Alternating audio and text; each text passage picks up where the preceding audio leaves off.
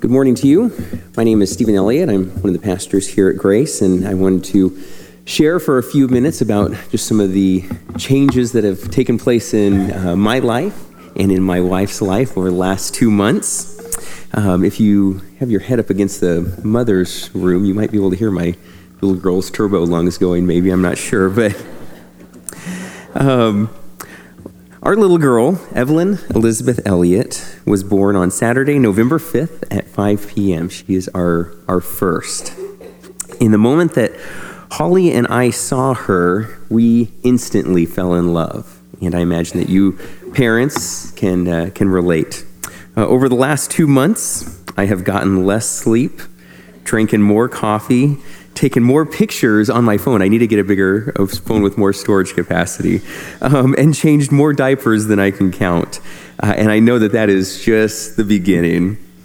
But I think that I have, in the process, in the midst of all that, I think that I have developed a little bit better understanding of the nature and the heart of God the Father that I didn't quite have before becoming a dad myself. And that's what I want to share with you a little bit this morning. I guess the best way, if I had to maybe put a title to my testimony this morning, it would be to call it, Reflections of the Father from a Brand New Dad. And I realize that you all are at many different stages in this. From maybe you are grandparents and you have been there and done that many times over, to maybe you're not even close to being there yet. You're not even close to being a parent, and that's fine. But my prayer is that my experiences and my insights will still be fresh and relevant and encouraging reminders about who our Heavenly Father is. So just 3 of the many things that I have learned. As I've mentioned, when Evie was born, nothing could have prepared me for what I felt in that moment when she came into the world, when she was laid on my wife's chest, and I looked at her, and in fact, I even said her name, and she turned, and she looked up at me, and oh my gosh, my heart I'm just going to stop talking about that because I'll fall apart. Stay on task, Stephen. But we fell in love with her in an instant. So I think the first thing that it taught me is that it gave me a little bit better perspective of God's unconditional, unearned, unmerited love for us. As God's children, He loves us because it's just who He is. It's just at the very heart of His nature. I'm better understanding that when God calls us His children, it's just not a nice title that He places on us. It's not something that just communicates where we stand positionally with Him, although that is true. But I'm understanding that it's the best thing that we can understand that to what communicates His love and His passion and His commitment to us. The opening words of the old hymn have had a much richer meaning to me. How deep the Father's love for us, how vast beyond all measure, that He should give His only Son to make a wretch His treasure. And that is something that I have sung to her many times. It's something I've been playing over in my head many, many times over the last 2 months. Secondly, Evie has taught me about God's patience and long-suffering. About a month ago, I went to change her diaper, and I could tell, all my senses were telling me that it was going to be a good one. It was going to be very impressive, and when I unwrapped her diaper, I was correct. And as I I'm getting better at this, but as I pulled her foot back and I'm trying to get, it takes more than 2 hands, but I'm trying to work it and get the wipes. Man, she just wiggled free and just put her foot right in it. And I'm like, no, don't do that. So I took some extra time and wiped her down and cleaned her up. And like I said, I've gotten a lot better. I'm getting more skilled at these things. But isn't that just like us? And isn't that just like God, that in the midst of us just messing things up, we, without fail, we somehow make it worse. We somehow make it even worse than it is. And God is patient with us. And He's I've been reading in the Old Testament a lot, and I think, my goodness, Lord, don't you get tired of these people messing up over and over and over? But Evie has taught me a lot about patience. He's taught me a lot about the patience of a parent that just loves and understands that, this is just a little child, and they just don't know better. They're messed up, and they take They take patient, compassionate love. The scriptures remind me that God is patient, he's faithful, he's long-suffering, and he's slow to anger. Finally, Evie has taught me about the importance of simply enjoying time with God in his presence. One of my all-time favorite things in the world is that time when she's been fed, she's not hungry, she's been burped, she's been cleaned up, and she's got a fresh diaper on her and wrapped up tight, and she's warm, and like everything in her world and her life is perfect. And she's happy and content, and I just get her in close because I'm learning like she doesn't have that depth vision, so I got to get in close, and we just like lock eyes and just stare at each other. And the times when she smiles, my gosh, my heart just like melts. I just fall apart.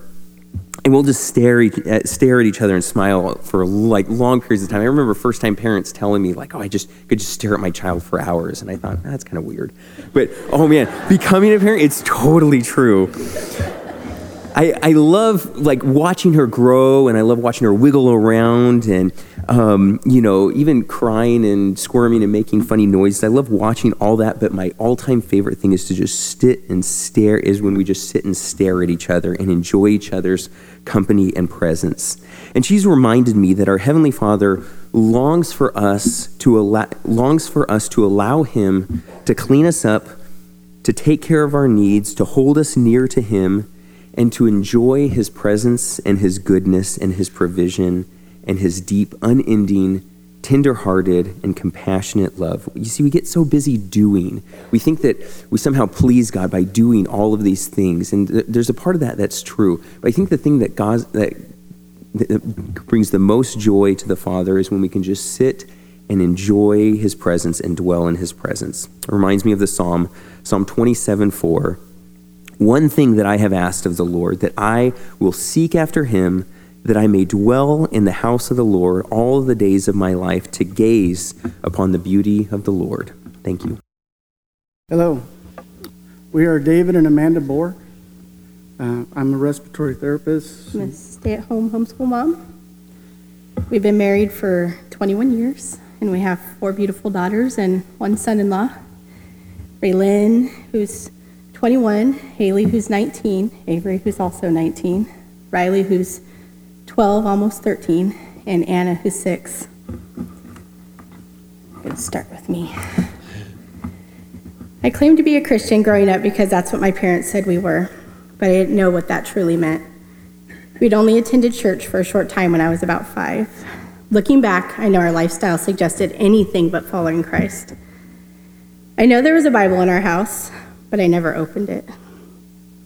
I certainly wasn't glorifying God with the things I did and said. My choices were contrary to what a Christian should have been.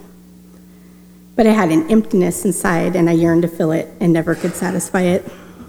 Fast forward several years, through many bad experiences, poor choices, and looking for love in all the wrong ways. I was a young Army wife. We lived in Fort Leonard Wood, Missouri. I had a toddler and a baby, a broken marriage, and we were very poor. I worked part-time at Pizza Hut trying to make ends meet. Most of the people there were just like me, lost, except for there was one who was a pastor of a small church. He invited us to church for Christmas service. It was like a light turned on inside of me. I desperately wanted to go. It was the invitation I'd been waiting for without knowing it. Unfortunately, it snowed a lot there, and our car was not equipped to drive in snow, and we got stuck. So we had to turn around and go home. The pastor didn't give up, though. When Easter rolled around, he invited us again, and the weather didn't hold us back. I don't remember what the service was, or who preached, or what they preached on, although it was Easter, so I have a good idea. What I do remember is taking the Bible from the pew in front of me and feeling like I was holding a valuable treasure. I stole that Bible. I don't know if I actually meant to, or if I was just planning to borrow it and return it, but I didn't, and I don't recall for certain if I meant to steal it or not. But I'm sure if I just asked, they would have given it to me. We didn't make a habit of going to church, maybe only once more after that before the girls and I moved back to California to live with my parents, while David was relocated to a new military base in Barstow. I carried that Bible everywhere I went. I read it, but my eyes were not open to God's word yet. I was persistent, though. I just kept reading, even though I didn't understand. I wanted to know more. A friend of mine from high school invited me to church, and I accepted, and we attended together for a few months.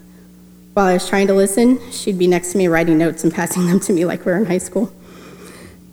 But eventually she stopped going, but I didn't. I continued on alone. I often felt convicted, like the pastor was staring at me and preaching right to my heart. Not long after, I was baptized, and I got a new heart and a new Bible, and my heart was for the Lord, and I wanted David's to be too. I wanted so badly for our crumbling marriage to be like those around us in the pews that I saw. They were holding hands or had their arm around each other, and I just sat there alone, and it hurt. But God was listening. I would prod and nag David to come to church with me. Needless to say, it was very ineffective. He would ridicule me and torture me with hateful words. Despite that, I never stopped reading and growing, although very, very slowly. But God was ever present, reminding me not to give up. Life got hard, though.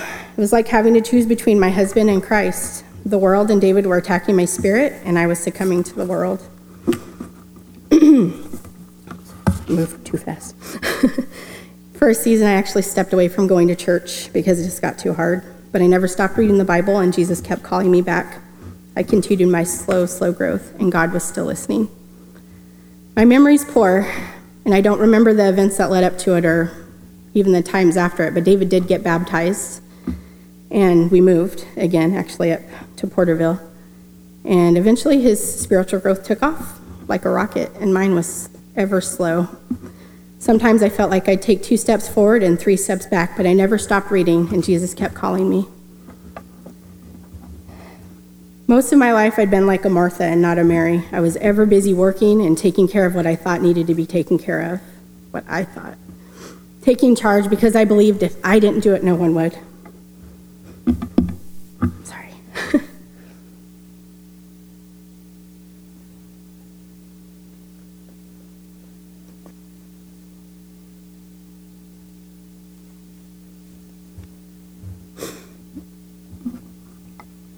I was very arrogant in my desire to be in control.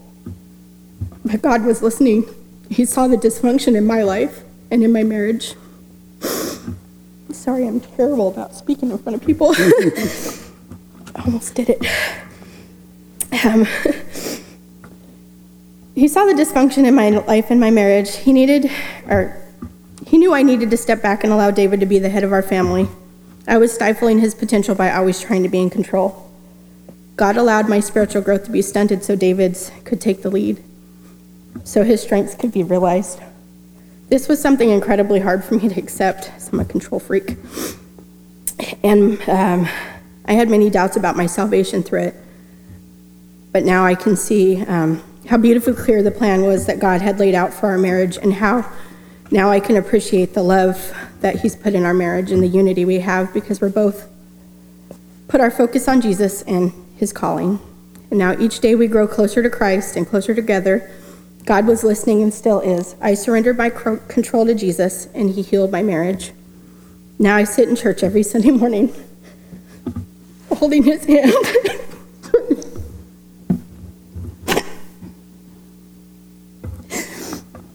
And he's still listening.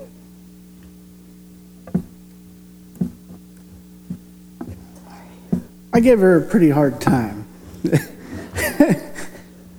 So, I was raised in the church, but I wasn't a believer.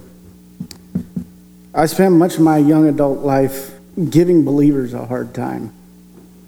I was very crafty in my arguments and would use mean-spirited, foul, and spiteful language, especially with my wife. Both my wife and my mother were constantly nagging me to go to church, or that I should have faith. I would make excuses and argue with them. So one day I decided that I would get baptized. I didn't truly believe, but the nagging stopped. I became softer on them so they wouldn't know what I truly thought. I wasn't a believer and nothing changed in me. A little over a year after my baptism, my wife told me of a dream that she had. Mind you, this isn't theological, it's just a dream. I call it the red balloon dream.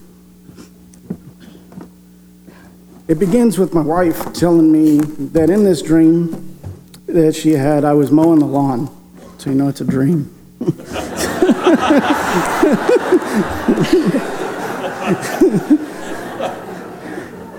And she was in the house when all of a sudden the rapture happened. And the rapture didn't happen exactly the way that it says in the Bible. In this dream, it came by way of red balloon. All of the believers in the world were being carried away by red balloons, but the unbelievers couldn't see them floating towards heaven. She said that as she floated towards heaven, she looked down at me mowing the lawn, and I looked lost and confused because I couldn't find her. She felt sorry for me. So she asked God if she can go down and give me her red balloon. This is harder for me than I thought. She would stay behind in my place, knowing that the tribulation was about to happen. I knew enough about the Bible to understand what that meant. This cut me in my very core. Her dream showed me how much she loved me and that I in no way left her. Her love was a real love, not like what I had for her. I couldn't make any sense of it. There was no reason. There was nothing that I'd ever given her but hatred. There was no reason for her to love me that way. I absolutely did not deserve it. I wish I could say that at that moment I repented and became a believer, but it didn't happen that way. God had many things to show me that would make me question everything that I thought that I knew. After all of my excuses were shattered, God brought my sins to light and revealed them to me. I had to face Him honestly for the first time in my life, with all of my sins exposed. That day, I not only became a believer, but a dedicated follower of Jesus Christ, because He truly is the only way. It wasn't until much later that I realized that the path that led me there didn't start with a powerful argument like I was used to, persuasive words, or a thoughtful speech to combat my mean-spirited, foul, and spiteful language. It was the demonstration of the love of God through a young believer. And that was enough to plant a powerful seed in me and to point me in the direction of Jesus Christ. Thank you all, and God bless.